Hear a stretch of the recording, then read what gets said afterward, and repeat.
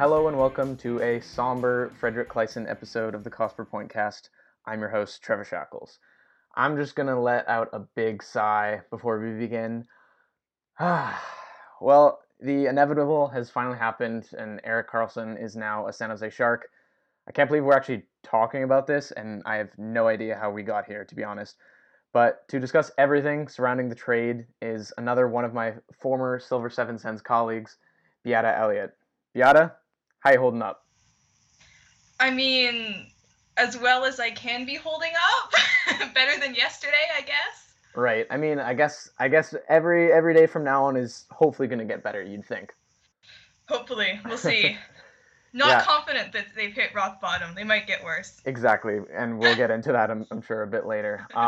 So obviously yesterday was a sad day for the entire Senators fan base. And let's just try to dissect everything that happened. So first of all, the players they got in return were Chris Tierney, Dylan DeMello, Josh Norris, Rudolph Balcers, a first, a second, and two conditional picks. And they also sent over Francis Perron to complete the trade. Is there any part of this package that excites you? No. I mean, I feel like we could have gotten anything in return for Karlsson, and I wouldn't have been happy with it because I want Erik Karlsson. I don't want Right. anybody else. I mean, the picks are cool, I guess, depending on where San Jose ends up finishing in the next few years. But yeah, there's nothing besides that. Yeah, the prospects, Balcers and Norris, I think, are decent prospects. They're ranked third and fourth in the Shark system, and I think Corey Pronman put them at, I think it was seventh and eighth now, if they're in the Senator system. So it's pretty much like Norris had kind of comparable numbers to Colin White, so it's pretty much like we're getting a younger Colin White. So I guess that's that's not nothing, but at the same time, like you said, like um, we wanted to keep Erik Karlsson, everybody did, and I think it's just kind of baffling that they weren't able to get somebody. I mean, Ryan Merkley was their top prospect. They weren't able to get him, or they weren't able to get one of those guys in Vegas like Cody Glass or Shea Theodore or one of these top prospects, Miro Heiskanen in Dallas. I just think it's kind of insane that they weren't able to get somebody of such a high caliber. Yeah, I mean, the only explanation that I can think of is that, they were really eager to get rid of him. They had no leverage. Everyone knew that they had to get rid of Karlsson for whatever reason, but even that doesn't necessarily make sense to me. I don't know why, why they couldn't get anything better for him. No, exactly. If if you had to pick one player out of these four that you're at least kind of excited about, or the most excited, I guess you could say, which one would you pick? I don't know, honestly. Like, maybe the younger ones, like Norris or something, but even then, like, I've barely even looked at those players. Like, I did specifically for this podcast, but before that, I was just like, I didn't want to know. I don't care. All Yeah, I want is Karlsson. yeah, exactly. And I remember I had looked up the Sharks prospects probably like an hour before the trade happened, just because the Mm-hmm. Sharks were rumored that it was rumored that a deal could be happening, and then I was looking at, okay, they got Norris and Balcers, these guys, and that's the only reason why I knew who they were. But when the trade happened, I wasn't excited to see their names. And even like, what do you make of? They couldn't even get somebody who was. I mean, Tierney did have 40 points last year, but I think that's kind of like a high point for him. What do you think of the fact that they couldn't even get somebody on the Sharks roster that was better, maybe like a Thomas Hurdle or Kevin Labanc or one of those guys? I just don't know how that's possible. Like, as the Sharks, how do you get Erik Karlsson without giving up any good assets? Like, they gave up a third pairing defenseman and a third fourth line center, and then a bag of pucks. Like, it's completely ridiculous. Yeah, pretty much. And it's kind of disheartening to see a couple days ago the Canadians make a trade with moving out their captain Pacioretty, and they didn't get the same quantity of assets, but Nick Suzuki is definitely the best prospect amongst all those players that Ottawa and Montreal got in return. So I'm kind of envious of them, just because Suzuki could end up being as high as a first line center, and Ottawa doesn't really have that kind of building block piece in this Karlsson trade. Yeah, I mean, Pacioretty's a good player, but I don't understand how he gets a better return than Karlsson. I guess a good thing for the players themselves, there isn't one player who has to live with the pressure of being Erik Karlsson's replacement. You know, it's not like Right. Alex Chiasson with the Jason Spezza trade, where it's like, Yeah. oh, he's the next Jason Spezza. He has to replace Jason Spezza. There's nobody that we expect to replace Karlsson in any capacity here. No, I think I mean, maybe if they take a defenseman with one of their draft picks, but even then, I mean, it's gonna be a late Yeah, first round pick or something. So I think that'd be pretty that'd be unfair expectations to put on anybody. Now, for if sure. obviously like the Sharks they weren't expected to get Karlsson. They were definitely one of the teams rumored this whole time, but I think most people expected him to either go to Vegas or Tampa Bay, or maybe one of the other dark horse teams. Um, but was there a team that you wanted to see him go to, and were there any assets that you really wanted? If I mean, obviously, we didn't want Karlsson gone, but knowing that it was a likelihood and a possibility, were there any prospects that you wanted in return? I don't know if there were any prospects that I wanted in return, because again, I wasn't really looking at what we would get in return. I didn't care about the return. It was just like which destination hurts less. And Right. I was hoping he would go to Vegas, just because I hate Vegas less than I hate all the other teams, and it would be really hard to see Karlsson in our division playing against us all the time, as would be the case if he went to Tampa. So I guess I was kind of leaning towards Vegas, thinking like, yeah, they could be a bandwagon team for me. But yeah, San Yeah. Jose's not too bad. I don't hate San Jose. Yeah, I've never really hated San Jose, and in fact, I don't think many people know this, but I actually wrote about the San Jose Sharks for a season back in 13-14. So I have a bit of a soft spot for them, and I think they'll be in Vancouver. I want to say twice this year. So I mean, that's one more opportunity I get to see Carlson. Like maybe I'll see him when he's here. I think in February. So yeah, it definitely hurts less the fact that he's in the Western Conference. Um, at the same time, though, like I don't know what other people think, but I've never really hated Tampa Bay either. And I think that would have, for Carlson, that probably would have been the best spot just because it seems like he's best friends with Hedman. That team is absolutely incredible. And I think they'd be unstoppable if they had Carlson as well. Yeah, I definitely think that I would have been able to watch a lot of Tampa Bay games and kind of cheer for Tampa Bay if Carlson was there. The one thing about him being in the Western Conference is that I'm in Atlantic Standard Time. I am Yeah. 4 hours ahead of the West Coast. So like these games start at 11 p.m. for me. There's no way I can watch Carlson. Like I can't just watch every Sharks game and say I'm a Sharks fan now. Yeah. Like I don't think I can stay up that late. No, and that's why I always say on Twitter that Pacific time zone is the best time zone. I mean, I get to watch every game if I want to. I get to watch the Senators at 4 o'clock, 4:30, whatever, and then I get to watch any other West Coast games at 7:30. So I definitely can watch as much Carlson as I want. Although that definitely might hurt. Um, so let's just move on to more off ice stuff regarding the trade. Like, how did we even end up in this situation where Carlson is on a different team anyway? Like, what can we trace this back to? I don't even know. Like it's Melnick, honestly. I can't see how Erik Karlsson could get to a point where he doesn't want to be in Ottawa anymore. Like he clearly loves this city so much and he's so important to this team, to this city. I don't see how a team could want to get rid of him, right? It seems like the only explanation is that there was a disagreement with management. Yeah, pretty much. And I think I don't know if you saw his press conference yesterday where he was, I mean, tearing up pretty much, like, and he was, going up to all the media members and shaking their hands. He's just absolute class act, and he said that he's going to live in Ottawa still, and he's going to have a house here. And you're right, like he loves the city so much. Um, it's hard to imagine um, a scenario where there's a different owner and he leaves, right? Like I just it seems like that's the only reason why he would be reluctant to sign a deal. And I think it's pretty clear that Melnick's plan is to just cut the payroll as much as possible, spend as little as possible over the next few years, and then maybe sell the team once LeBreton is finalized and the team eventually moves there.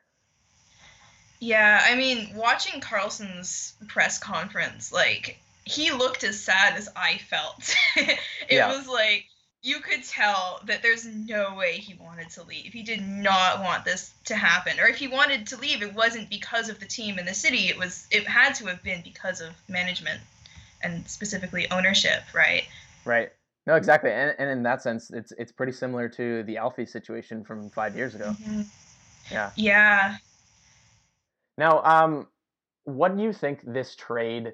What do you think the ramifications are of this trade? Moving forward in the next 5, 10, even 20 years. Like, do you think this is going to hurt the fan base for a long time, or is it just going to be a thing where they're going to take it out on Melnick and then hope that he sells, and once he sells the team, people are going to forget everything that happened?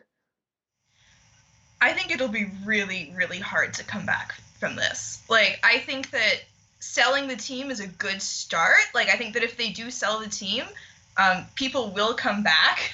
They will start watching Sens games again, and definitely, like, casual fans will keep watching if the team gets good again.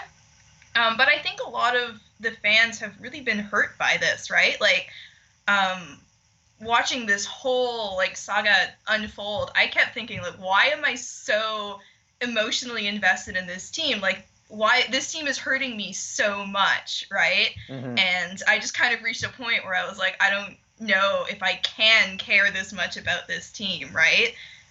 Yeah, Yeah. I think for a lot of fans, and myself included, I think months ago it reached a point where it was just like you can't do anything but laugh, right? Like you don't feel anything more because nothing No. surprises me really.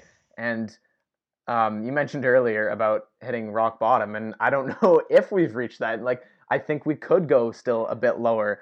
So I think that the best thing to do is just try to not take everything so hard or harshly, I guess, because it's not going to be pretty for the next few years, and I'm expecting bad things to happen because if I put my expectations really high, I'm just going to be disappointed. And the crazy thing is that with this trade, like I wasn't even expecting much, and I was still disappointed with the return. I don't know about you. Yeah, it was like that too. And even like I guess I was kind of prepared for the trade to happen, right? I had several months to kind of adjust to the idea and think about what I would do if Right. Carlson was traded. And even then, when it happened, it was still just so devastating, right? And I definitely feel like over the last few months, I've kind of reached a point where I'm not that emotionally invested in the team. I'm just kind of watching to like make fun of them and stuff and laugh, right? Yeah. Yeah. Because like you said, there's nothing you can do except laugh. I can't be emotionally invested in this team anymore because it just makes me feel sad all the time. And like there's a Exactly. point where I can't feel any more sad. Yeah, and I mean we're both covering the team, so like we still have like an obligation to watch unless Hmm. you don't want to continue writing. Um, but Yeah. yeah, like it's hard to get too invested, and obviously I'll still follow the team, and I think I think if you're following the team through the hardest times, and this is definitely going to be the hardest times, once they do get back to relevancy and are a good team again, I think it'll make it that much sweeter, right? Because we'll know how far they've come, and I don't know if that's going to take a few years, like 5 years, maybe even like 10 years until they're like a really good team again. But it'll come at some point, and I think it's important for fans to know that if they tough it through, like it's gonna get better at some point. I can't promise when, but at some point.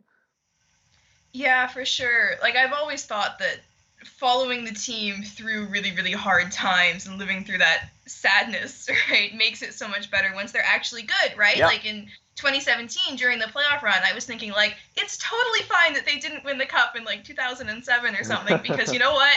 Now it's even better. Now I'm even happier because they're first like good like Yeah. if they were to win the cup that would be the first one, right? And like it was so bad for so long and it's so much better now because of that. Hmm.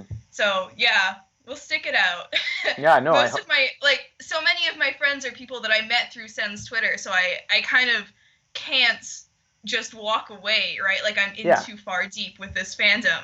It's too big a part of my life for me to just walk away, but it would almost be easier if I could. Yeah, for sure. And I don't really like. I'm not going to chastise anybody for if they do walk away from the team, and that's you're right. Like if you're just kind of like a fair weather fan, like that's fine. The next few years aren't really going to be that interesting. But if you are like a season ticket holder or you have watched this team for your entire life, I think it's worth it to stay on for the next few years while it's tough.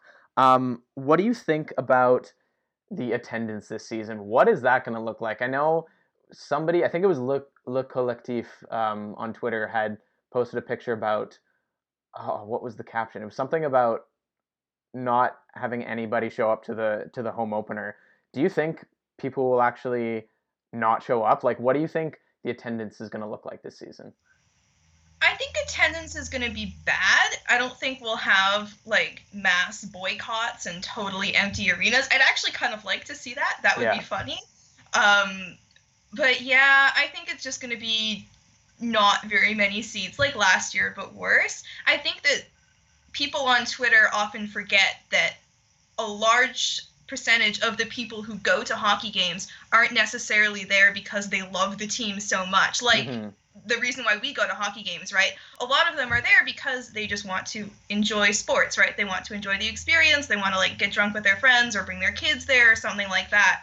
And I think that some announcements that the Sens have made recently about like how they're going to improve the in-game experience kind of suggests that they're starting to cater towards those fans a little bit more. Like, oh, our diehard fans aren't going to buy tickets. Why don't we target the people who are just here to watch some hockey? Yeah, for sure. And I think bringing in those two people, I'm forgetting their last names right now, but I think that can only help. I don't know what specific ideas they've had. I think there was that extra fan zone or something, um, and hopefully there is a better atmosphere there. I will say I am praying that when Carlson comes back on December 1st, there is a Melnick out chant, and Oh, there I better be. yeah, I hope there's a Melnick out chant like every single game because that would be awesome. And I think the the mainstream fans, like not just Twitter fans, but other fans too, it seems like they're turning on Melnick as well, which is only a positive, I think. Yeah, and I kept saying this during the big like Melnick out movement with the billboards and stuff that a lot of this is about sending a message to the Sens that the problem isn't that we don't like the team enough, right? Because if you see an empty arena, it's really easy to just Yeah, say, oh, Ottawa's not a hockey market, right? People don't want to buy tickets or they won't stay through a rebuild. It's saying, like, no, we would stay through a rebuild. We will watch this team no matter what. We still care a lot about this team. The problem is Eugene Melnick. This is the problem. This is what, like, once Melnick leaves, it'll be fine. We can keep our hockey team. We'll start buying tickets and stuff. But we want Melnick out. yeah, and I think that's an interesting. Like, it's tough because do you think that would send the wrong message? Because I think fans in the Senate, like Senators fans, would understand that, like they would understand what the message is that they're doing this because they love the Senators and because they hate Melnick. But fans who are uninformed from other cities would think it's just, oh, like this market is terrible. We need to move the team. So do you think that's dangerous having nobody come show up to the games, or do you think that would end up like sending a message to Melnick? And do you think it would be good in the long term? I mean, it's tough to say because on the one hand, that's the best way to get Melnick's attention, right? Like he Yeah, might not care about billboards and chants. He might just go, oh, whatever. That's just noise. I'm still selling tickets, right? But he will care if people don't show up to games, and the league will probably take notice and stuff. And yeah, I think it is tricky because it could send the wrong message. People could say, "Oh, Ottawa fans won't stick it out through a rebuild," right? yeah. I saw, I think this was probably back in the spring. I saw an interesting take. It was something like, maybe I'm getting the details slightly wrong, but it was something like have, you know, whatever the capacity of the Canadian Tire Center is, 18, 19,000, whatever, show up to the game, but don't actually go inside the building. Like, don't actually have tickets, just hang outside. And if they can get like a massive screen up, then do that and show the game, or just, hang out, have a kind of party outside, because then it would show, okay, we can get the fans to the game, but we're not spending money on your product. That would be really cool. Like, I like that idea. Yeah, it's just hard. You have to find the balance between like making ownership and like management notice, but not sending the wrong message and making sure that the message is very clear. And that's why I did like all the Melnick out stuff and the billboards and Yeah, stuff, because that was saying like this is what the problem is, right? If we get Melnick out chants going, then it's clear it's not like we hate the Sens, it's yeah, we yeah, hate Melnick. yeah, exactly. And I hope that this season it goes full force with that because I think it started around December, um, when the Melnick out stuff really became strong. And if anything, like this is the year where we need to push even harder and make our voices even louder. So obviously, we're not living in Ottawa right now, so there's not much we can do. But I really hope that residents of Ottawa will step up and make it known that Melnick isn't he doesn't represent the fan base, and he's only interested in himself. He's only interested in money. It seems like at this point. Yeah, and I could be mistaken, but I think that a lot more people have started to kind of join in that cause lately. Like Hmm. when it first started, there was a big pushback of people saying things aren't that bad. You know, it's a Yeah, bad season, they'll bounce back. Oh, they weren't actually going to trade Carlson. You guys are yeah. all, you know, Oh man. making a big deal about this. It's not really a big deal. Everything will be fine. Melnick is fine. He saved the team back in whatever year. And now a lot of those people are going, oh, actually, no, this is really bad. Yeah. Um. Now for this whole Carlson trade, like how much blame would you put on Dorian versus how much blame would you put on Melnick? Um, I think I put most of the blame on Melnick. I don't think Dorian is entirely absolved of blame. He did make the really bad trade. I don't know what's going on behind the scenes, but clearly he wasn't standing up to Melnick, pushing back or anything. He still did the trade and stuff. Um, but yeah, I think it's mostly Melnick because he's the one who doesn't have the money, doesn't want to spend money on the team, has been creating a toxic environment for lots and lots of players for a long time now. Yeah, no, I think that's definitely fair. That's pretty much what I had said last night on Sportsnet Radio, and I think that it's it's Melnick's fault for it getting to this point.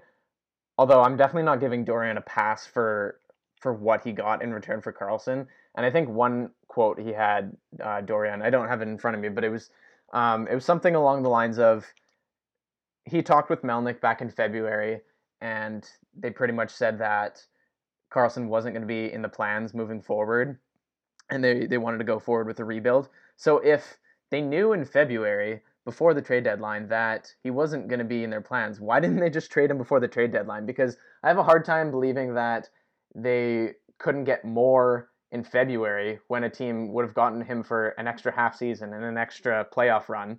Um, so like I just think they would have gotten a lot less now um, than they did. What was it 6 months ago? Yeah, I definitely think that trading Carlson at all is inexcusable no matter what. It doesn't matter what you got in return. But yeah, Dorian definitely messed this up a lot because he certainly could have gotten a lot better in return. For sure. Um, Now, this obviously has a clear domino effect, and it's sad because there's still three pretty good UFAs remaining, or impending UFAs remaining in 2019. And Ryan Dzingel isn't quite in the same category as Mark Stone and Matt Duchene, but they're still their three best forwards right now. And like, what do you think this means for Stone and Duchene specifically moving forward? Do you think they're gonna end up getting traded as well, maybe in the new year? I can't see why they'd want to stay at all. Like, I'm assuming that they're going to leave too. I don't know about Zingle. I like him. I hope he stays, but yeah, I can't see why anyone would want to stay on the Sens at this point. Yeah, and Duchene's comments from last week said, you know, he'd be interested in staying if maybe Stone and Carlson or one of the others stays. But then Mm-hmm. again, like I think Carlson has an effect on Stone, and Stone has an effect on Duchene. So if Stone sees that Carlson's gone, I don't think he's going to want to stay. So it's not a good domino effect right now. And No. yeah, I mean, if they do end up moving them, like, are you are you expecting a package similar to what they got for Carlson, or are you expecting maybe something along the lines of what Pacioretty got from Vegas? I'm certainly not expecting much. Like, we'll probably get a few picks and prospects, and that's it. I think that, like with Carlson, it's at a point where everyone knows that they need to leave, that they want out. The team might spin it as, oh, we just really need to get rid of them for whatever reason. But obviously, like, they'll want out after Carlson, now that Carlson is gone. So I don't think the Sens necessarily have that much leverage, especially with like a year left on their deal. Yeah, no, exactly. And it's not a great situation. And pretty much when Stone was going into his arbitration, or he didn't actually go to arbitration, but the when he was going into his contract talks, we knew that a 1 year deal was the worst case scenario, and of course that happened. And I don't I don't blame him for wanting a 1 year deal because now he controls his own destiny and he can stay with Ottawa if they're not a mess um, in the next 6 months or whatever. We'll see. But yeah, we'll see, right? Like I can't imagine that happening, Yeah. and same with Duchesne. So man, like looking back at that Turris for Duchesne trade, like would you would you undo that trade right now if you could, just because of that first round pick? Um, I don't know. I probably would, yeah, because of the first round pick. There were a lot of other circumstances there. Like Turris clearly wanted out for probably the same reasons that Carlson wanted out, right? Because of Mm-hmm. management. So I don't know if keeping him would have been an option, anyways. And I like Duchesne, but yeah, in hindsight, like it's pretty bad that we gave up so much for a player who was supposed to help us win now, and then immediately stripped it all down and said we're doing a rebuild. Yeah, I think in hindsight, like obviously it would have been nice to just trade Turris for prospects, like they're probably going to do with Duchesne. Um, Hmm. but at the time, they thought that they were going to be a lot better, and it's it's really a massive indictment on the front office. The fact that I had a tweet yesterday about his quote on the day, November 6th of last year, talking about the Duchesne acquisition, and it was something like, "We're moving our team forward, and like this makes our team a lot better." And um, he was insinuating that this team could potentially be even better than the playoff team in 2017. And then just 10 months later, 10 months later, he's saying that this is the perfect time to rebuild. So it is just wild that they're rebuilding now when they don't have a pick that is in all likelihood going to be a top 5 pick, maybe even first overall. Yeah, it's ridiculous. Like I remember when the trade happened and we kept saying, "Oh, we gave up a first, but where are we going to pick? Like we're going Yeah, to make it far in the playoffs, yeah, right? It'll be a super low pick. It's basically a second round pick, right?" And yeah, just thinking, yeah, this team's obviously going to be really good. Like we've managed to improve upon our first line center, and yeah, it sucks to get rid of Turris. It would have been nice to keep him as our second line center or something, but we have such a good team. Obviously, we're going to do really, really well. And then suddenly they're like, oh, yeah, we're going to do a rebuild right when all of our best players are in their prime, yep, right? yeah. And I think, like I said all along last year, before they traded Hoffman and Broussard, that they had a good enough core that I think they could have regrouped from last year and gone into this year with, adding a few players on the margins, getting rid of Cody Ceci, like getting a better second pairing, adding some better depth players, maybe adding a low cost goalie like Peter Mrazek or something. And I think they would have had a chance to be a playoff team again, but that would have taken a lot of effort, and I don't trust them enough to add actual quality depth players, and that obviously didn't happen. They didn't go that route. But yeah, it's amazing how I don't think an organization in any sports league has fallen this far this quickly in the span of 10 months. Yeah, it's just ridiculous. I mean, yeah, at that point, like we had a really good core. You can look at Carlson, Turris slash Duchesne, right, Brassard. We had like a really, really good team, and the problem players were often like really old players or really easily replaceable players. Yeah. It wouldn't have been that hard to just bring in a bunch of, newer, faster, cheap players, right? And make the playoffs again and hopefully do another deep run either that year or the year after that. And it makes no sense at all that the Sens would just trade away all their good players and say, well, because they're in their prime, we're going to get a really good return. Like, that's not how it's supposed to work. Yeah, and it definitely hurts because they obviously, I mean, the Carlson and Hoffman returns were just abysmal. The only good return I'll say is the Brassard one. I mean, that's looking pretty good. I like Gustafsson as a prospect, and they got the first round pick as well, and the third, and then they ended up getting a late first plus a second when they moved down and took Bernard Docker and Tyconic. So that one's looking pretty good, but besides that, it's hard to be excited about the assets they've got in return for the players that they've sold off.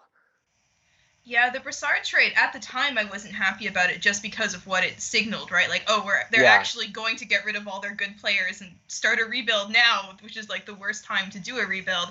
But yeah, looking back, we did get a good return for that if we're going forward with a rebuild. But yeah, it's still ridiculous that we're doing this at all. For sure. Now moving back for a sec, back to the Eugene Melnyk stuff. Like moving forward, how do you think things are going to shake out in the next few years? Like, what is your sense and what is your prediction in terms of what is going to happen? Do you think he's going to end up selling once LeBreton is finalized, or I mean, he said he's going to be here for life. Like, do you think it's going to be that bad? Do you think he's going to stay until he ends up dying? I mean, I don't think he's going to be here for life. I think eventually someone will have to intervene. Like, something will happen that will force him to sell.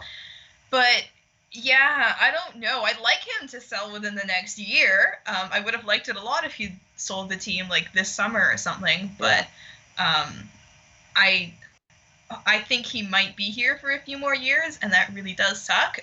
It's very sad to suddenly realize that one person has this much control and that you're like so powerless to get rid of him, right? Nobody can get rid of him. Everybody on the team hates him.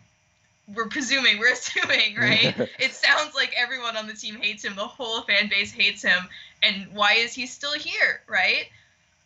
I mean, it's funny because I'm a Red Sox fan too, and there could not be a bigger difference in ownership between the Senators and the Red Sox. Like, the Senators have one of the most inept ownerships in all of sports, and the Red Sox have the highest payroll in baseball. I mean, they can spend whatever they want. So it is, the Red Sox their owners have tons of money and are always helping the team win championships. Meanwhile, I can't see any scenario where the Senators win the cup and Eugene Melnyk is the owner. It seems impossible if you can't pay your star players when they're in their prime.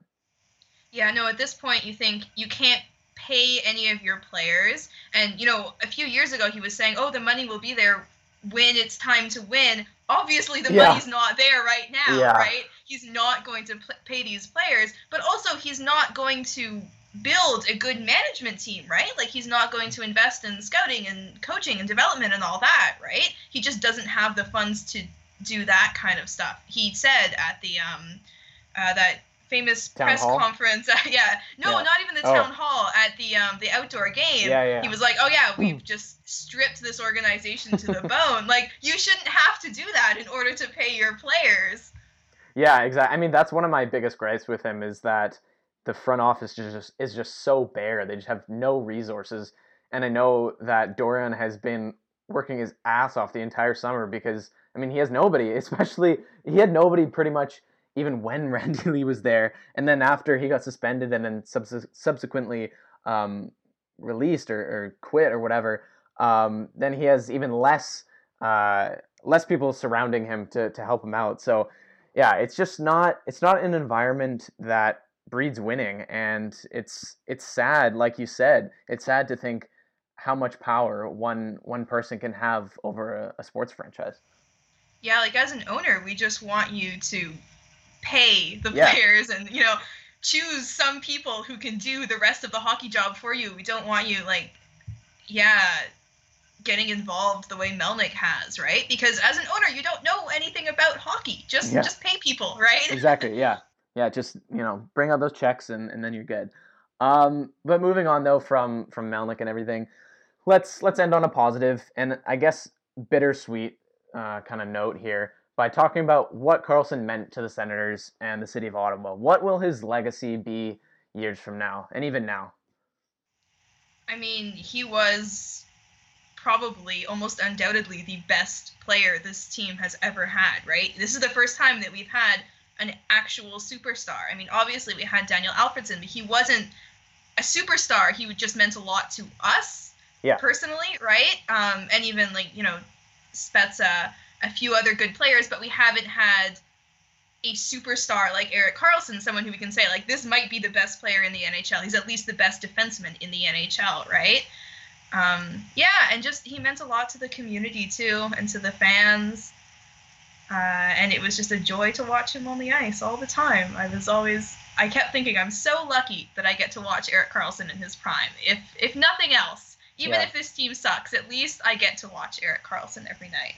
We got to watch him Yeah, pretty much single-handedly take a mediocre Senators team to within one goal in the Stanley Cup final. So that yeah, is amazing. And I think it's not like Carlson is some jackass guy who like people really didn't like in the community. Like it seemed like he did a lot for the city and like him and Melinda did as well. And I mean last week they were at that what was it? It was a anti-cyberbullying thing, I believe. So it seemed like they were involved in the community. They wanted to help people, and it seemed like everyone really liked him as a person, not just as a player. And it really sucks. I mean, I remember I think maybe ended 2014. I want to say, yeah, I think it was ended 2014.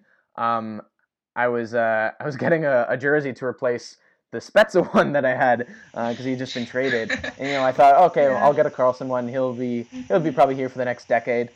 Yeah, Yeah. and not even 4 years later, he's gone. So it's uh, it's gonna be like we had said. It's gonna be tough to move on from this.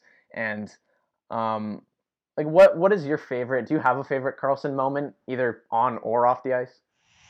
I think just the whole 2017 playoffs. That was amazing. But yeah, it sucks. Like you said, we expected him to stay longer, right? Like when trade rumors started popping up, I was like, no, that's completely ridiculous. I like muted it on Twitter. I was like, no, this isn't going to happen, right? And for me personally, I didn't get to see the beginning of Daniel Alfredsson's career necessarily, right? I wasn't old enough to fully appreciate Daniel Alfredsson throughout his entire career, but I've been watching Erik Karlsson since he came into the league. I have watched almost every single game he's played in the NHL, and I always thought, even though I only got to see the end of Daniel Alfredsson's career, I'm going to get to see Erik Karlsson's entire career with the Sens, right? And I just Yeah, assumed that he would stay with the Sens for yeah, his whole career, retire a Senator, all that, right? Oh, we went, Alfredsson had that 1 year in Detroit. We went wrong there, but Karlsson, he'll stay with us, right? He'll yeah. stay for his whole career. It is, yeah. That's I don't at this point like I don't expect anybody to stay with the team, and that's why it's hard to get optimistic about some of these prospects because it's like, well, what if in 8 years from now they just get traded, right? But I think like he's only 28 years old, and I would say it would be a no-brainer for the Senators to retire number 65. Do you think they will, and do you think they should? I mean, I think it depends what happens in the next few years, right? If Melnick sells in the next year and Erik Karlsson signs with the Sens and comes right back, obviously, right? If he plays out his whole career in San Jose or any other NHL team, I still think they'll retire his number just because of what he meant at the beginning. Hopefully, by that point, Melnick will be gone. Um, Yeah. but yeah, it's tough. One thing I will say that makes me really sad is that there's always players that played maybe like or like they ended up retiring like in the 2005 to 2010 range and say they might have played for maybe like the Leafs for the last like 6-7 years of their career, and I always would like associate that player with playing for the Leafs, even though he might have Oh. played for a different team like for 10 years prior to that. Karlsson is going to be one of those guys where kids are growing up and they don't even know that he played for the Senators, and that just makes me so sad. I hadn't really thought of that, but yeah, that's so sad. And just like the fact that we have to watch him in the NHL for the next few years, right? Like, I keep comparing this to the Daniel Alfredsson situation, and obviously that was very different and that was awful. But at least he was already rumored to be retiring, right? Yeah, exactly. He was 40, I that think. off season, it wasn't is he going to sign with the Sens or with another team? It was is he going to play another season or not? And then he got the one season with Detroit, and that was it. With Karlsson, he's in his prime. He is going to play for other teams, and it's nice because he might get the chance to win a cup, even if it's not with Ottawa. But yeah, it's going to be really, really hard to watch him in the NHL with other teams. For sure. And I mean, I'm just thinking about it now. Like a perfect comparison is Joe Thornton. Like, do you even remember him on the Bruins? Because he was on the Bruins for, I think, 6, maybe even 7 seasons. No, I only know him as a Shark. Yeah, so. Exactly. So it's going to be the exact same thing for kids who are, 8, 9 years old right now. They're not even going to remember that he was on Ottawa. And that's just, that really sucks. It really, really sucks. Yeah. Yeah. All right. Well, I think that's enough depressing talk for today. And hopefully the listeners aren't bawling their eyes out right now. But before we go, is there anything you want to plug here? Follow me on Twitter, I guess. My username is @cbeata, which is BEATA, and then E. And I write for Silver 7 Sens, so you can check out my stuff there. I will still be writing there for this season, despite how sad I am about the Sens. So you can go and read my game recaps and occasional editorials there. All right. Well, sounds good. Thanks for coming on, Beata. Thank you for having me. As I wrap it up, reminder that you can find the Cost Per Pointcast on iTunes, SoundCloud, and Stitcher, and you can rate and review in those places as well. You can also follow me on Twitter @ShackTS, and be sure to read my articles at hockeybuzz.com, which will be having lots of coverage heading into training camp and talking more about the Karlsson trade as well. And if you have any suggestions for future episodes, let me know. That's all for me. Adios.